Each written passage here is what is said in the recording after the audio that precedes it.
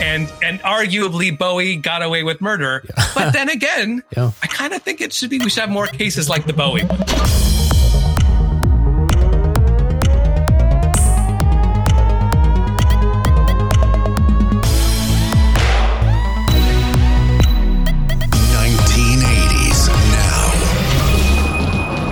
Welcome back to another bonus. Shoot, it's been a while since we did this. Exclusive interview. Mm-hmm. Our 1980s now. Hey, every week exclusive bonus interview. Hey, every week on our regular show that's not a bonus in any way. It's not exclusive. There's no interviews. But that one comes out every week on Mondays. We talk about 1980s pop culture and its continued influence today. Hey, my name's Will, and joining me on this bonus exclusive special interview are my friends and co-hosts Kat and John. Hey, guys. Hello. Hey there. Hey, I'm very excited. Today on the show, we're going to be speaking with Blake Robin, who's better known as Luxxury. You know, Luxxury is, he's many things. He's a songwriter. He's a musicologist.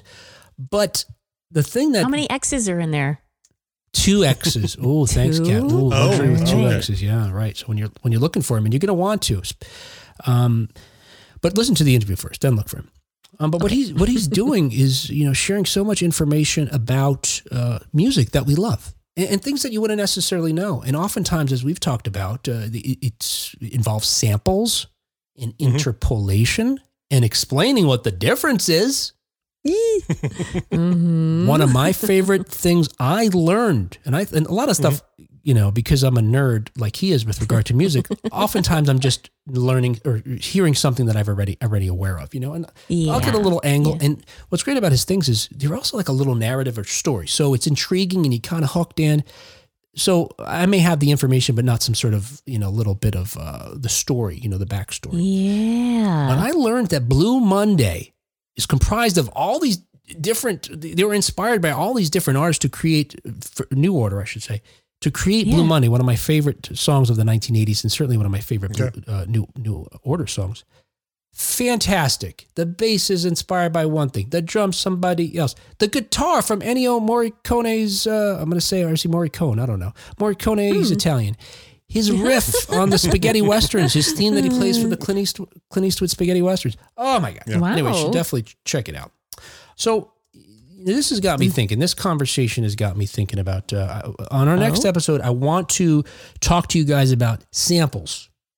And I've got the top 10 most sampled songs asterisk that I'm going to share from you from Who's Sampled. Okay. And I want to tell you, though, ahead of time here, what they are examples of mostly is R&B songs. I want to say, are they all R&B songs? I think so. Okay.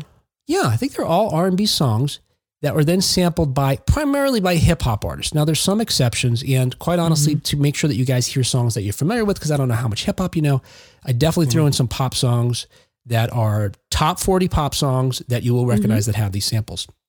The way you're describing it, Will, is like we were talking offline the other day about how since I dropped Spotify, I've started listening to YouTube music. Yeah. And YouTube music has the same algorithm that YouTube video has, which is we talked about engagement. If you play a song all the way through, then YouTube goes, oh, you like that, do you? I'm going to play 10 more songs by that artist or in that genre or whatever. And so because I'm familiar with a small sampling of 80s hip hop, just the ones that I particularly really enjoyed. But I listened to one all the way through and it's like, oh, well, here's a whole bunch more 80s hip hop. And I'm like, well, great. Cause I haven't heard like a whole album of Eric B and Rakim. And I listened to that.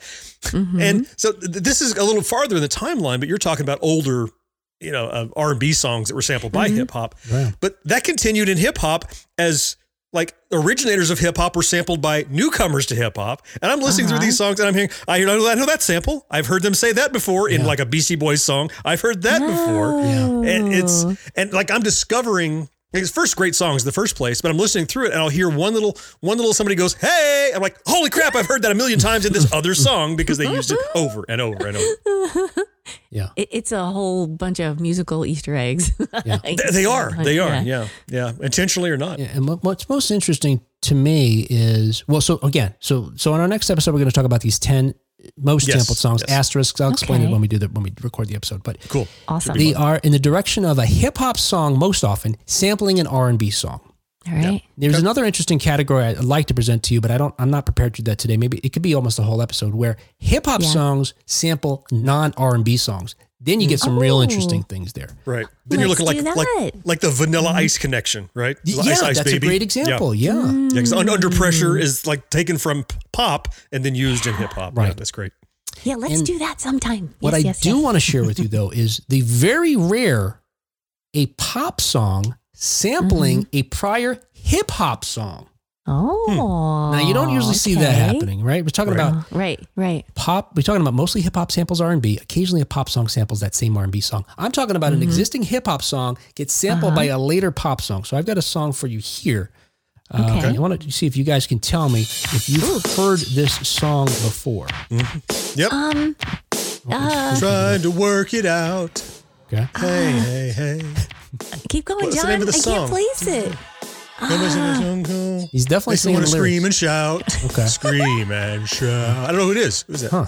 Let's go all the way. Oh, Let's yeah, go all the John. way. Very good. Hey, looking for a bad guy. Wow, John. Turns out this is actually a Fly Girl by Boogie Boys. Okay. Nice. I know both those songs and never made the connection that one was sample of the other. Yeah. Because I remember listening to Fly Girl when I was in high school. Yeah. But you hear it now, right? Yeah, absolutely. Of course. Let's get Kat caught up here. Yep. Yes. Right. It's like that cymbal crash where it's muted. Like, so that they've got the hi-hat stomped down and they're smacking it, taking that at the top. That's cool.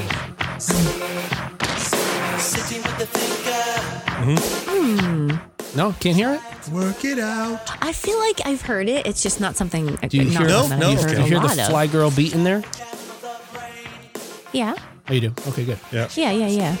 So both of these songs came out in 1985, but as I implied or directly told you, Fly Girl precedes Let's Go All the Way. Now, it turns out, however, I don't know if this is properly a sample. It might very well be, but they were both produced by Ted Courier, who first created the Boogie Boy song, and then probably what it was is they just reused the drum pattern they had already programmed on a drum machine when they did Let's Go All the Way. And who's the artist of Let's Go All the Way, did you say? Let's Go All the Way is Sly Fox. Sly Fox. Okay, got it. Okay. Yeah. All right. I love this stuff. So I got another one for you again, because if anybody can think of any other examples of this, please let me know. Will at 1980s Now, talking about a pop song that sampled a hip hop song, not an R&B song, a hip hop song. The hip hop song may have sampled somebody else too. I mean, I don't know. Right. Uh-huh. All right, so let me ask you guys if you've ever heard this song.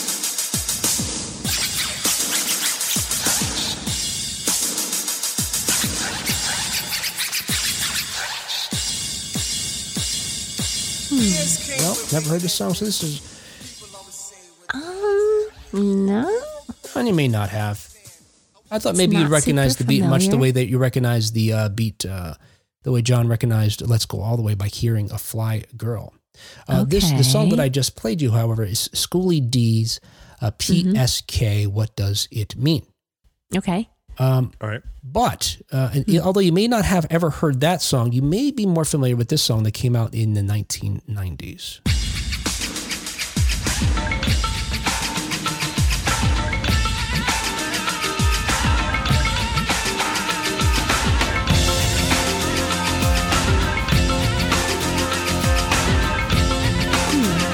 No? No. Really? Nope. Not me. I wish I could. And when was this? I guess 90. What? 1991. 91. This is Kiss Them For Me by Susie and the Banshees. It reached number 23 on the Hot 100.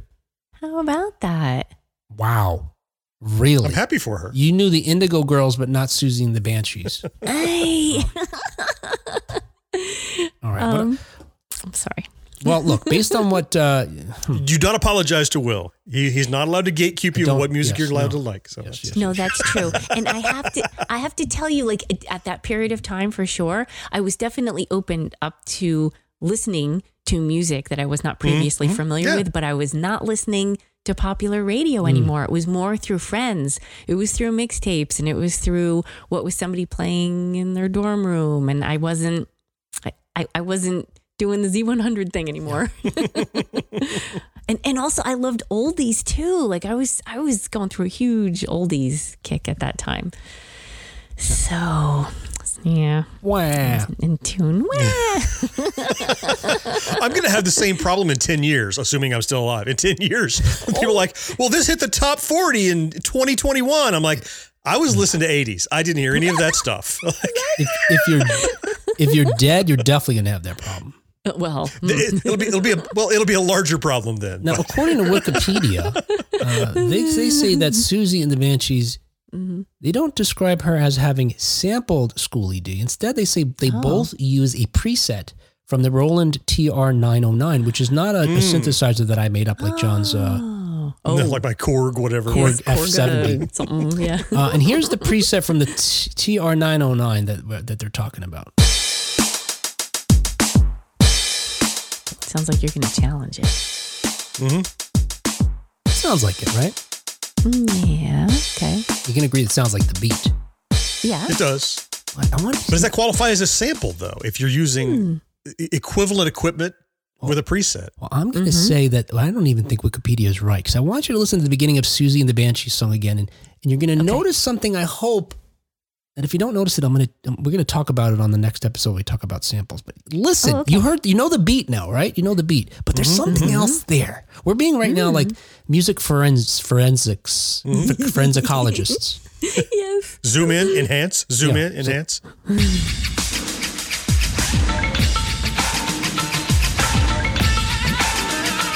Now, in addition to the Indian style music and rhythms, thing going on back there. Listen to the very first few seconds of the song. You're going to hear something that you hear in a lot of hip hop songs and not so many pop songs. Okay. There's actually a DJ scratching on there. I heard scratching. Yeah. And we're going to talk about where that scratch came from when we talk next time. But now listen once again to Schoolie D's song that uses the TR-909. There's the scratch. Yeah. It's in a different spot, though. So they really sampled it. It's not really just using a same preset. Okay. Anyway, this is me trying to imitate Luxury. No one can imitate Luxury. He spends hours researching 30 seconds and producing probably more hours producing these videos that are just absolutely fantastic. So, enough of playtime. We'll be back in just a moment with the real thing. Blake Robin, better known as Luxury. I came here in a time machine that you invented. Now I need your help to get back to the year 1980.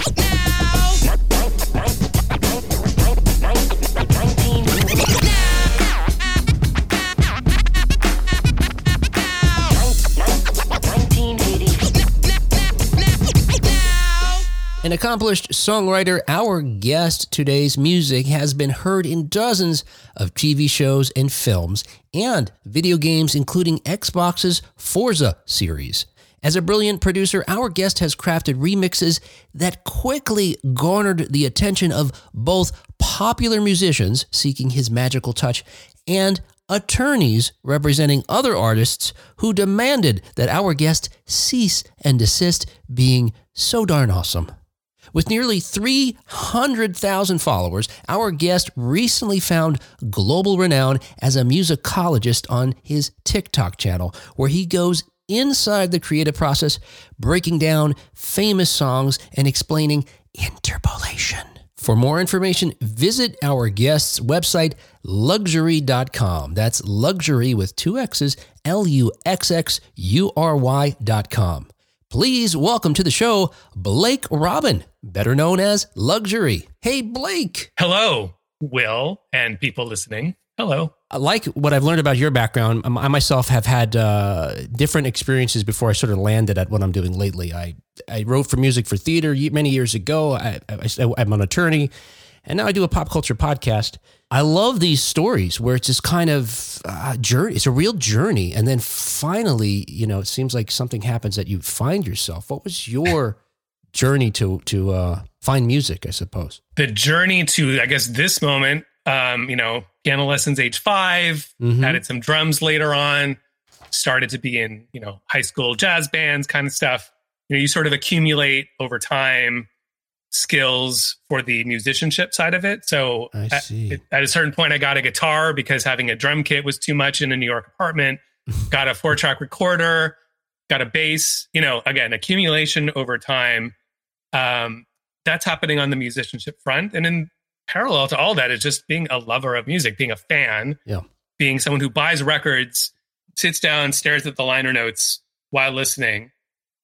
Between that, by the way, and actual, radio back announcing and MTV where you've got visuals, I think a big part of why there's maybe a generation gap in music knowledge is that we just grew up surrounded by information about it in parallel with the music happening. Now, of course, you can do a deep dive on Wikipedia and learn whatever you want, but it's not really the same as when you're absorbed in the liner notes and you're starting to see names like, okay, Giorgio Moroder, producer. What does that mean? Keith Forsey on drums. Oh, Keith Forsey is also on this Billy Idol record. And you start to make these connections. So all of that kind of leads to this moment where I've been a published musician. I came to LA with a publishing deal, so I would co-write for other artists. In parallel, I'm doing my own artist project, which is Luxxury with 2 X's, where I make disco music and I write my own songs and sing them. I'm doing remixes and edits.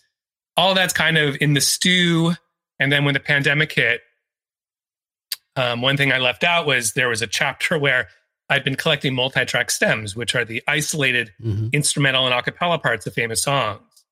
And I'd been given them, there's this sort of underground network of traders. And one of them was a friend of mine. This. Yeah, I know. They're so clean. What you have is so clean. I know.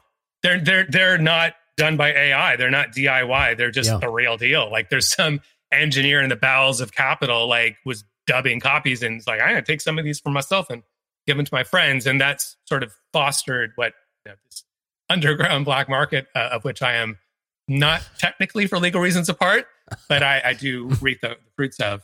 So I had these and I decided to actually, speaking of 80s, remixing begins to a degree in the late 70s, early 80s with extending the music. Oh, yeah. It starts with the song exists and we're not really adding or subtracting. We're just elongating. So we're taking sections that previously had layers of synths and vocals and we're stripping it down to the beats and the bass.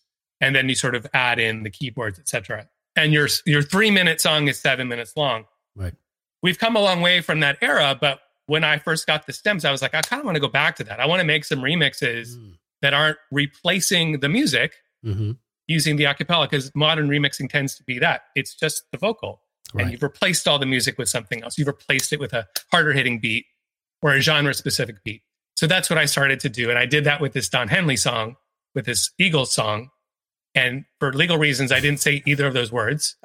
A song by a band that's represented by a type of bird. Yeah. A bird. And when I did that and I put this remix out in the world in sort of the underground disco edit scene, which is a small group of people who, are mainly DJing songs of that era, but sort of yacht rock and boogie and funk and sort of more left of center selections. When I took this very mainstream song and put a vocoder to replace the voice and stretched it out so it was slower, it really kind of captured the attention of a few pretty prominent DJs in that scene who blew me up and caused me to be found by the record label. And long story short, I got a cease and desist and my new career as a DJ exploded. Suddenly I was wanted. In both ways. So literally and figuratively. Yeah. Both senses of the term. So I'm apologizing that this long story short has failed. No. Be short. But I only bring that chunk into it about the stems and the remixing of using the stems, the multi-track isolated parts. Because fast forward to pandemic times, I'm on the couch like everyone, scrolling TikTok, thinking about my life, thinking about what comes next, thinking I really have been wanting to talk about and share these stems for quite some time. Right. Like it's really wonderful thing to be able to isolate, to just listen to the a cappella from Under Pressure. And like you get chills up your spine when you hear Freddie Mercury and David Bowie and you sense them looking at each other because in the isolated vocal, it's just you listening to them in a room 40 years ago. Right. So I really wanted to share that. And I started to make these videos I did a video about Britney Spears' Toxic, and I did one about Prince, Let's Go Crazy. And it actually overnight literally became a huge thing. I went from 0 to 50,000 followers in a weekend on TikTok. And that's where we are now, where I've just been like continuing to tell those stories while I'm still making music, while I'm still, doing both. You've given me so many thoughts and questions, and I realize now there's no way we're going to talk about anything chronologically because it just, which is fine. With regard to the remixes, you point out the Britney Spears one with Toxic, where you find the samples from this Bollywood film, that are used. How do you go about designating what you choose to talk about, and then ultimately also find the source material? I mean, certainly talking about in the 80s, this was just, again, word of mouth kind of stuff. But now we have other resources to do that. But a lot of these still are not something you would necessarily find on the internet, I think. Well, it's a lot of one step in front of, and then the next step, one foot in front of the other, because I don't necessarily go into it knowing where it's going to go. Okay. The exploration begins with, I had the stems for Toxic, so that's an easy beginning. And from there, I started by listening and cross-referencing with available resources like AllMusic and Wikipedia and liner notes from albums, just that kind of messy process of research, essentially. Right. It's unpredictable. You delve into it going, well, I think I just want to talk about this song, but I do not know where I'm going with it. Right. That turned into the discoveries that I made about who the players were, what they did, aside from being Swedish session musicians. They also had lives outside of the pop scene, where one of them, I thought it was two of them, and I had to make a correction later, but that's its own sub story we can talk about. There's a metal connection, a black metal connection. Right. Not shocking given that it's Sweden. And if you're a musician in Sweden, you're probably doing ABBA-like pop, or you're doing metal. But guess what? Sometimes you're doing both. Sometimes you're doing both. The best stuff. So in the case of that video, but actually in the case of all 150, 160 that I've done by now, they all kind of start with, I have the stems and I like the song is kind of the starting point. And then I just start to research. And that's usually a 5-hour, 6-hour process. It's never less than that. I'm going through each stem. I'm listening. I'm thinking, what does this remind me of? I'm kind of deconstructing it with my musician brain. I'm like, okay, well, that's a 4 chord and a 6 chord. So all of this stuff is incredibly messy. And the outcome is wonderfully surprising to me half the time. I won't have known going into it that the kind of linchpin of the story, the first 3 seconds that becomes the hook, was this thing that took me 4 hours of looking into it before I found it. It is pretty fascinating how, like you say, you don't know what you're getting into when you get into these, but you follow just sort of what your interests are. That in most of your, I don't know, 30-second, 45-second, minute documentaries, there is a narrative often where, literally they loop back around for, probably, whatever, for counts. But there is this kind of arc and, sort of flow to it. It's that you're able to accomplish in such a short time. I think part of what's emerged as I've started to do the videos, and it happened pretty quickly, was, well, thank you for that, by the way, because thank you. It's a compliment. The fact that it seems like a comprehensive, self-contained story. I may paraphrase what I think you said. Yes. That's a product of a lot of effort. So I'm hopeful it comes across that way.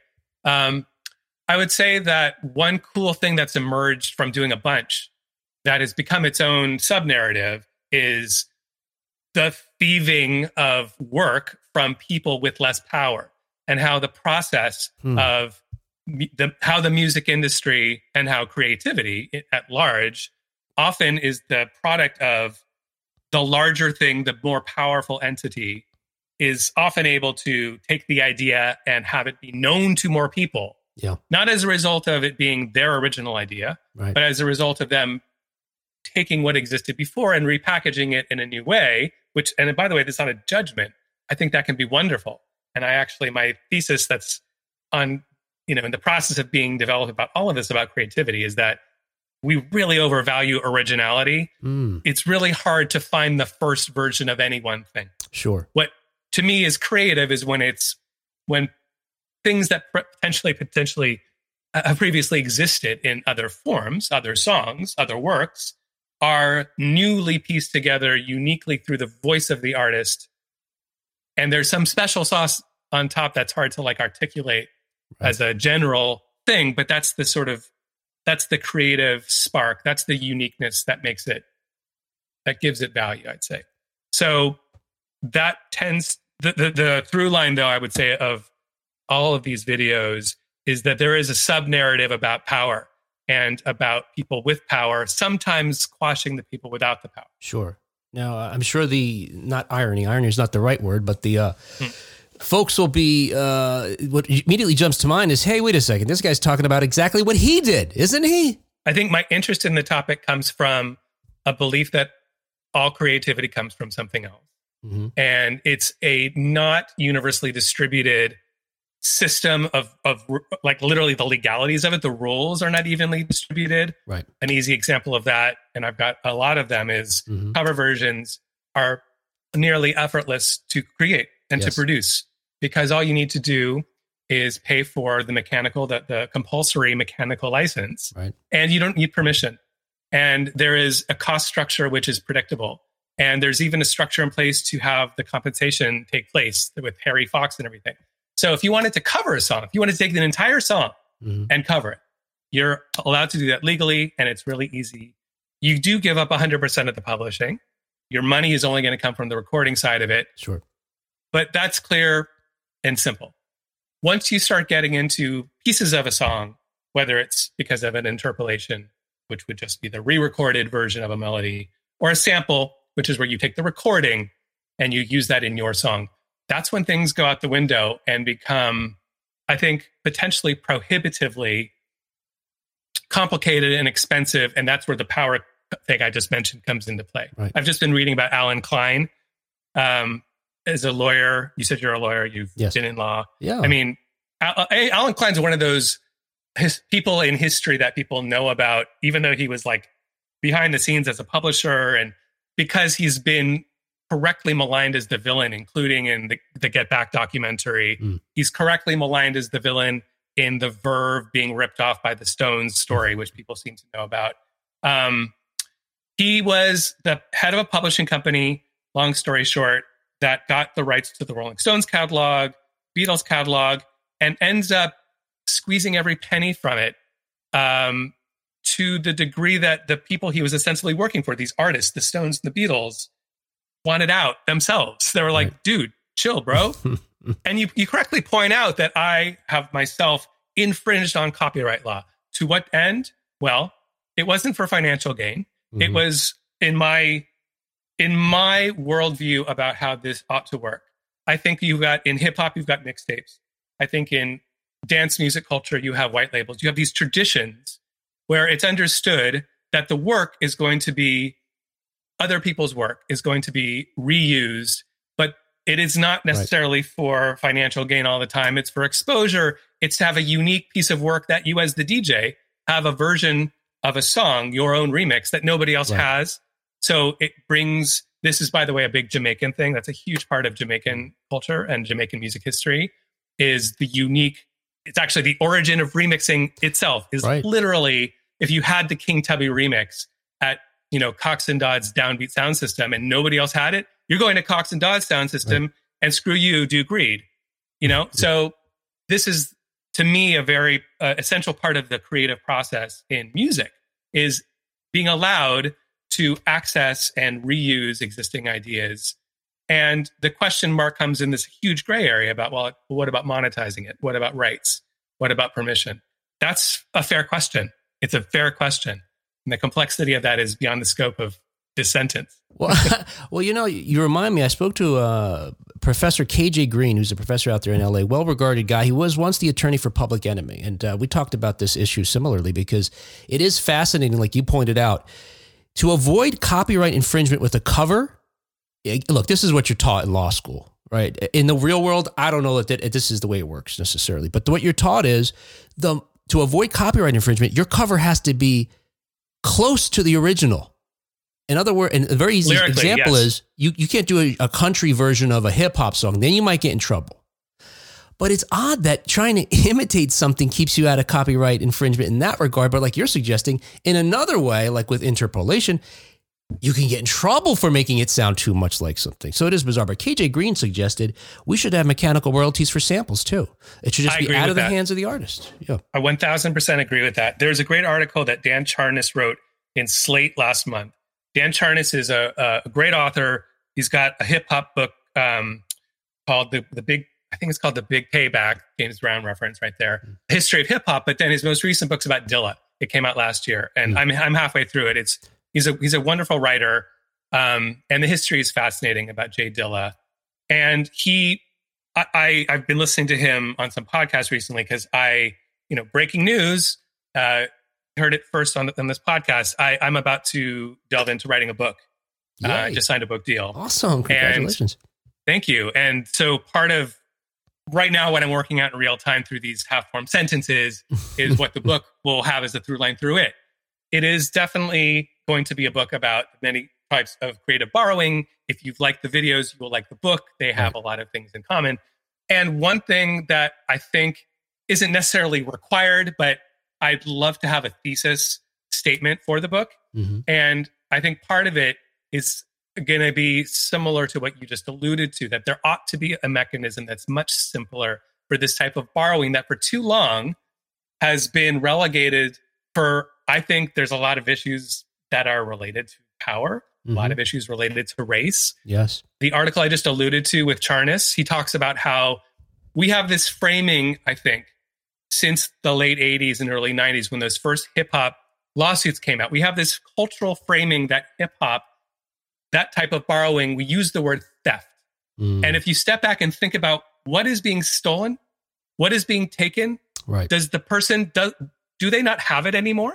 Is it like my bicycle? If you take my bicycle, I do not have my bicycle anymore. But if you, as Public Enemy, if you take something from a James Brown recording, are you adding more than you're taking? I would argue absolutely, because suddenly that James Brown recording is part of a musical conversation. And this goes back to the Jamaica thing. The wonderful thing about Jamaican music is that we're 40, 50 years into a musical conversation where you have rhythms from 1969 that still show up today. Not because of laziness. The idea of theft and laziness are the things that are, to me, lazy ideas that we throw at hip hop for, I think, a lot of racist reasons. But if you think about it contextually as being, no, this was a choice I made to refer to James Brown, to use this beat, because the history of hip hop with Kool Herc starts with using James Brown samples, James Brown records. So if we start to think about a different framework for how we think about the type of borrowing that happens with the reuse of musical ideas, and does it really take something from the original person, or are they actually benefiting from it with the renewed context, another way to be heard, the renewed exposure, all the things that we know to be the benefits of having your song sampled beyond the monetary. And by the way, there's the monetary. Right. Yeah. And KJ Green does a lot of, he's done a lot of writing and talking about the racist components of trademark law. Yeah. 100%. No, yeah. And the goal generally of intellectual property law is what, at least what they, again, what they say, not necessarily in effect, is this balancing of giving the person who's the first to market with something an opportunity to cash in, but not so much that it stifles creativity, and affects culture in the long term. Yes. But to your point, you think about like Disney, they've had power enough to change trademark law for years now. They're never giving up Mickey. It seems like there's going to be no end next to year, the right? Isn't it next year?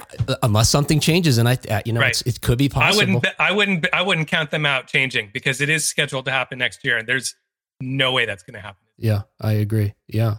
So this whole conversation about the work that you do online and the work that you're hoping to then bring over to your book. And maybe this is, you set it up this way purposefully and, consciously, that you're filling in that gap that you suggested we had in the 80s, where you could learn about music while hearing music. And it didn't require the audio file to do much legwork.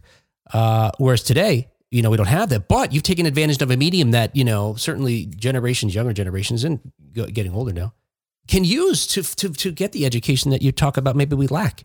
I hadn't thought about that, but that's a very astute connection. I think, the one foot in front of the other thing really defines everything about me, from the macro to the micro. Like when I'm sitting down to write a song, like you read you hear about Mozart and these sort of like geniuses who are like, they had a vision. And when they went to the paper, all they had to do is transcribe what was already in their head. I do not have that gene. My music, everything I've ever made, whether it's a video or a song or a remix, it's just like, okay, this sounds good. Now I'm going to do this. It's really just one thing and then the next thing. And then I'm like, I think we're good. I think this is done. So there isn't a grand plan behind it other than what my subconscious is maybe trying to fill in the gaps. You're right. Yeah. It's very possible that that's where a lot of this is coming from. But I've been really pleasantly surprised about how with the videos, what the audience, first of all, is made up of the people who comment and like and subscribe tend to be like really smart, kind of nice looking people. Like 1 out of 100 comments is like someone coming in real hot. And they're very strangely like taking the sides of the billionaires. Like I was engaged today with somebody about my Verve Rolling Stones video. Yeah. And they were bizarrely taking the side of like, well, Mick and Keith had nothing to do with it. It was all Alan Klein. And I'm like, I don't think that's the case. I think Alan Klein's power ends at a certain point, especially when he dies in 2009. There's at least a decade where Mick and Keith could have been like, you know what? I feel bad about what happened over there. Yeah. Mm-hmm. Let's give this guy a break. But they waited an extra. So all this to say that for the most part, the people that are seeming to be responding to the videos outside of that 1% of the billionaire defenders, the Billionaire Defense Society that is paying people to come comment on my videos. Yeah. I think that there's an appreciation for the storytelling. There's an appreciation for the sort of almost stealth musicology that's in there. Mm-hmm. Like I definitely make an effort to not be heavy-handed about like, here is a lesson on, the terminology that you didn't know before. But obviously with my catchphrase interpolation, etc., there's a little bit in there. And I think it seems to be the right balance where there's something new. There's something maybe shown in about a familiar song, but in an unfamiliar light. For example, when you hear the stems, when you hear the vocals in isolation, to me, that's one of the most wonderful things is here's something you've heard before, but never quite like this. Yeah. So hopefully I'm keeping that balance in that little 60-second time frame.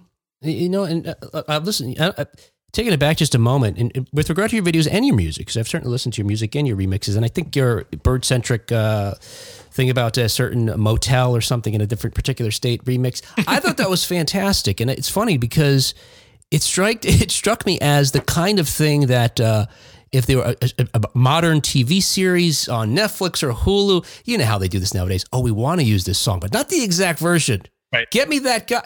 That's exactly what they would do. And it would be, perfect. So it's so silly. But your comment about Mozart and this thing of genius and how you work, I think you're probably not giving yourself credit. And probably those guys are oversold in a sense that isn't your experience writing music that even if you lay down one track, you start to hear what's missing. And then you put that in and you hear the other thing that's missing and so on and so forth. And there's a kind of alchemy to that. I think that's probably true. And I think you're right. It probably is oversold. That said, I think it depends on the sort of person. For example, I have a collaborator now I'm working with, and because he's not a musician per se, he's a DJ. He loves music. It's sort of, he's coming from a different place. And I have a handful of friends who have similar experiences where like they're more the music person and the other person's more. This happens a lot actually in electronic music where there's duos. I've come to actually expect that one guy's actually the keyboard guy and the other guy's the idea guy. But that's a really potent mix because you've got somebody whose objectivity about the micro, they're thinking like a DJ would think, which is in their experience, when I put this on, people dance. And when I put this on, they stop dancing. So this really binary effectiveness test. This test is this going to work? And that's not something that when you're in the middle of choosing chord changes or, selecting a snare drum, you're so in the weeds that that's completely lost. So I think there could be that mindset, which I don't have, which is the more leaning back. That's kind of what a lot of producers are like too. I think that Rick Rubin is probably that type of producer. He's the lean back type. He's the like, you know what? I think we got to rewrite everything. He's more inclined to do that. So that's maybe there's ends of the spectrum like that, and I'm kind of more on in the weeds end of the spectrum than the big picture end of the spectrum as a creator. Yeah. And, I was thinking about starting my own TikTok/Instagram, do my own reels where I take your songs and explain where they, and I won't whisper interpolation. Maybe I'll shout it instead. Interpolation. Please. Yeah. Like that's the logical, that's how you build. Build. Yeah. No, build. Because listening to your music, it does become, and maybe it's from some of the lessons I learned on your channels in there. Wait a second, this bass reminds me of something, and this for sure guitar, and everything comes from something. There's no secret about it. If anything, I get suspicious of people who are going to the mat claiming that it's like it had never happened before. This had never been done before. This song had never been. These chords have never been together. Yeah. They've never been together quite this way, and with this melody and this production and this particular vocal with their particular word. Sure, but there is the idea of prior art is what comes into play in the sort of legal terminology. So, last year there was a big brouhaha about the Dua Lipa song "Levitating," right? And this Florida band called Article Sound System, who said, "Wait a second. Our song does that too. What's going on here?" Mm-hmm. And then was added to as this was happening in public, people started saying, well, wait a second. We've also noted that there's an Outkast song, Miss Jackson. So there might be prior art before that. That stuff unfolds over time as people start to notice, or I'm sure this will be accelerated with AI any minute now that you don't have to wait for somebody to discover Outkast. It'll just be immediately apparent. That's probably where all this stuff leads. And probably this year.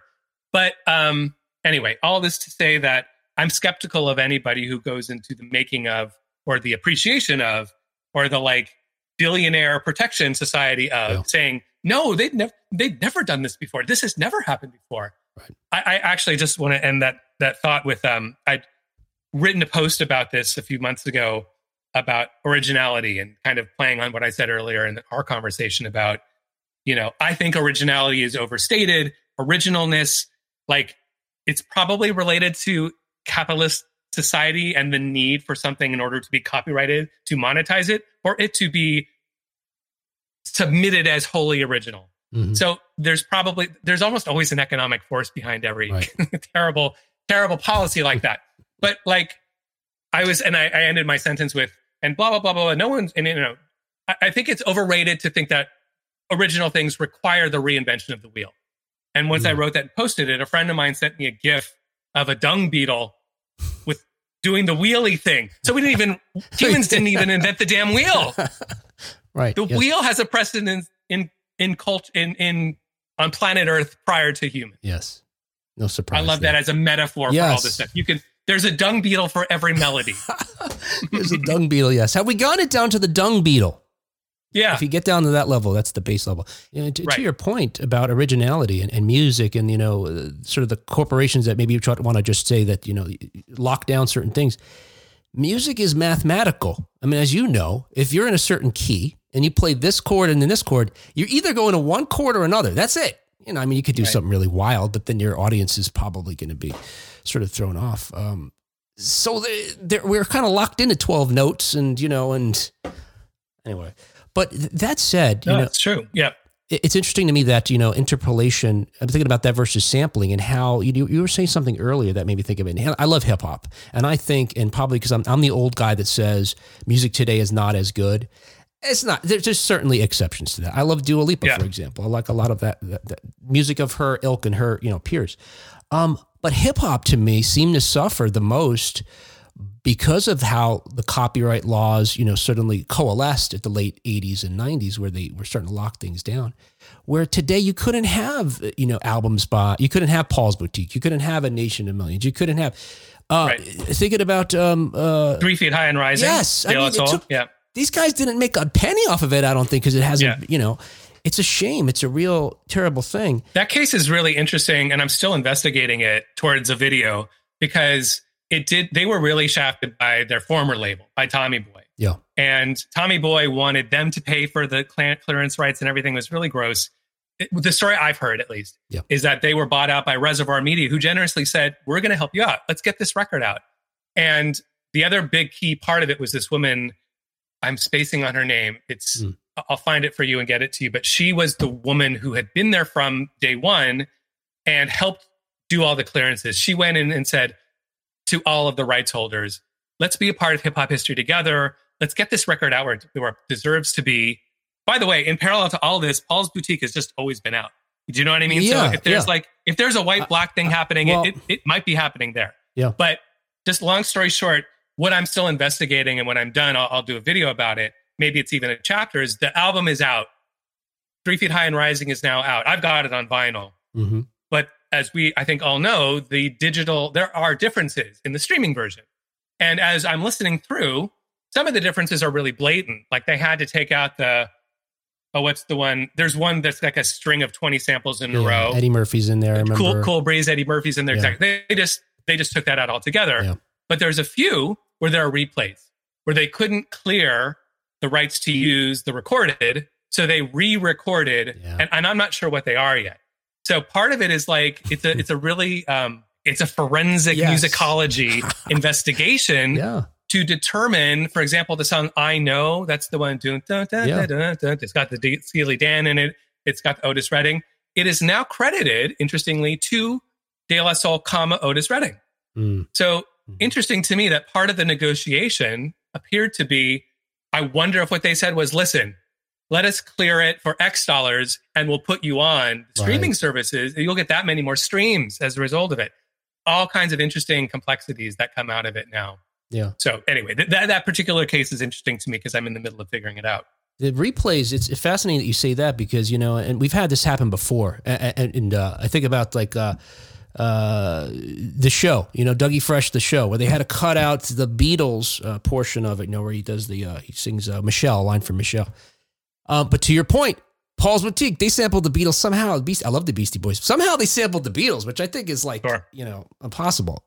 Right. But, a few songs. Yeah, a few different. Yeah. But what I was going to say is interesting with the replays is how it bugs us that there is this element of, I'm thinking about Vogue and the Cakes with Vogue. They had to have that horn, right? It seemed clear and the court agreed, right? Madonna? Yeah, they either recreated or stole that horn. Right. Dun. Right. Yeah. And there's something for me, I don't know. I get it. Like if I were able to recreate that, it wouldn't feel the same.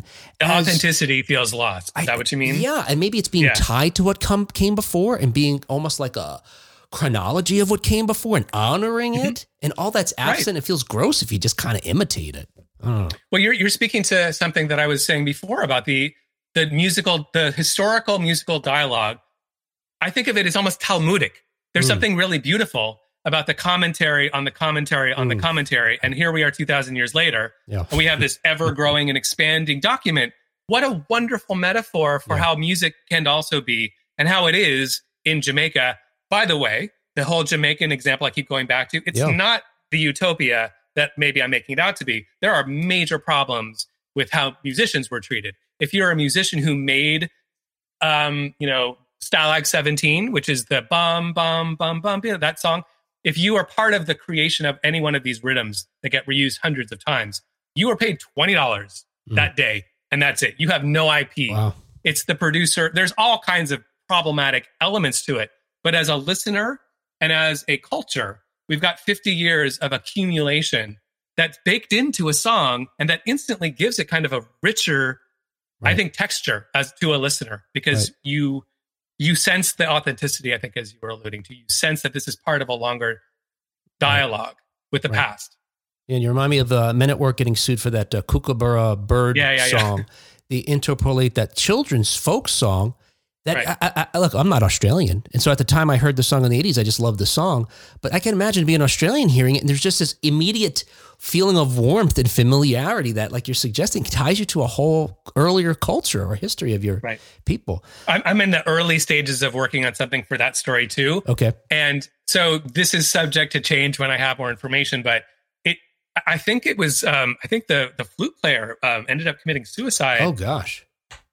In part because of the devastated nature of what that lawsuit did to them. I don't know if it was just financially, I don't know if it was their credibility as musicians, but something about that Kookaburra lawsuit, which again, I think what was really stolen, what was really taken from Kookaburra, if anything, you and I right. 10 billion miles away, 10,000 years later, are talking about Kookaburra. Yeah. Like, this is not necessarily something where Kookaburra's author was damaged, Right. had anything that they lost by the use. Right. So that's the sort of situation, besides the sadness of the story, of the musician who took his own life, possibly because of it. Yeah. I think that there really isn't anything that is taken from the originator. I think more is given. I think more comes to them. Yeah. So I wish there were an easier way to license interpolations and samples in the same way as we talked about up front, in the same way that it is done with covers, so that there is a clearer path to originators being paid and not just, saying thank you very much for exposing me more. I think there should be some kind of compensation.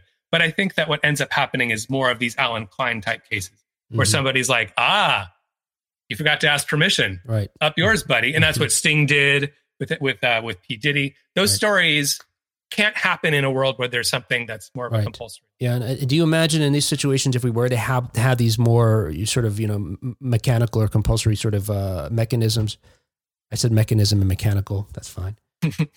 That the audience would govern it. That nobody wants to, if it gets too, look, if you use too many samples from something or interpolate too many songs, then it's garbage or it's overdone or I've heard it too many times, folks aren't going to listen to it. I mean, there's some kind of self-regulation sort of built into it. Probably right. I mean, if something is, I think we both can think of examples of samples. Here's an easy one. I think Ice Ice Baby is just like a classic example, or even, this is maybe treading a line a little bit. In my mind, Ice Ice Baby, where Vanilla Ice just kind of wholesale, whether it's an interpolation or a sample, by the way, is open to discussion. The Queen, the Under Pressure bass line, or whether MC Hammer wholesale lifts 2 bars of Rick James, Super Freak for Can't Touch This. I mean, you could even argue, as much as I'm trying to bring those up as examples of like lazy sampling where the market, well, maybe not. I mean, maybe those are actually examples of the other phenomenon I was referring to, of the cultural dialogue. Yeah. It's hard for me to think of an example of sampling where it's just inherently a bad, cheap, lazy thing to do. I think that they probably exist, but nothing necessarily leaps to mind as being an example of that. I think more often than not, a creative reuse is almost going to be happening by nature of the vocals on top and the arrangement and maybe the beat being added. They won't all be good. They won't all be equally good, some better than others. But I think that the opportunity to try should be more easily, readily available. Absolutely. Yeah. No, I agree. Yeah. Just by the mere use of a sample, there's something, I don't know, magical that happens. And maybe it's just because of how something unique to us, that makes us really appreciate that music more than other folks might. But then, and then the flip side is, some really creative use of samples or creative, the sources that folks choose to sample. Like you've got somebody taking elements of songs I already loved, especially from different genres. I love third bass using. That's where you do like it or don't like it? I love it. Third bass using Blood, Sweat, and Tears. I mean, what? That kind of thing. Or it was Tupac, I think, that has Joe Cocker. You got, I don't know, Michael McDonald or sampling. Right. Folks you would never suspect. Commons with the Bobby Caldwell. I was just listening to that, The Light, the other day. Like, I love the juxtaposition of like surprising. Well, we just already mentioned like Tribe, Called Quest, and De La Soul practically pioneered, this whole like new category, bringing jazz into it, bringing like crazy chord progressions. And like, that's so wonderful. That's reuse. That's just clearly, how is it different from playing a song on the radio? I've heard that song before. Therefore, you playing the song on the radio is unoriginal. Well, I mean, to me, the argument isn't much different. We are taking something that already existed, and we're recontextualizing it. That's life. That's how we do stuff. Right. That's how we move forward in the world. Blake, thank you so much for your time today, and more importantly, helping us move forward in the world as you described, with your work that you're doing to educate so many folks about the music that we love.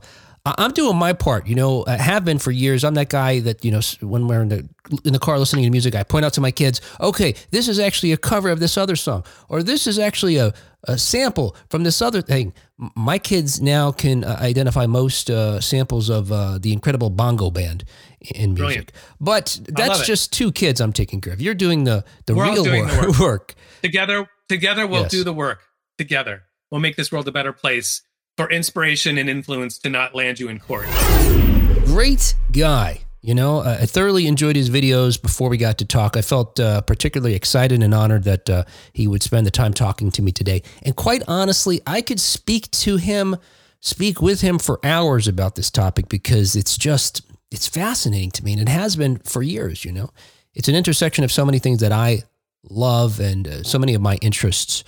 In any case, we wish him all the best, and certainly we'll keep an eye out for his book and continue to watch his videos. I sincerely suggest you run out right now, subscribe to his TikTok, Instagram, all those socials so that you can find these videos and see them as they come out because they are fascinating and educating. Okay, hey, on behalf of me, Will, and Kat and John, we will talk to you next time on 1980s Now. This podcast is part of the 80s Ruled Network. Visit the 80s Ruled on Facebook for more 1980s awesomeness.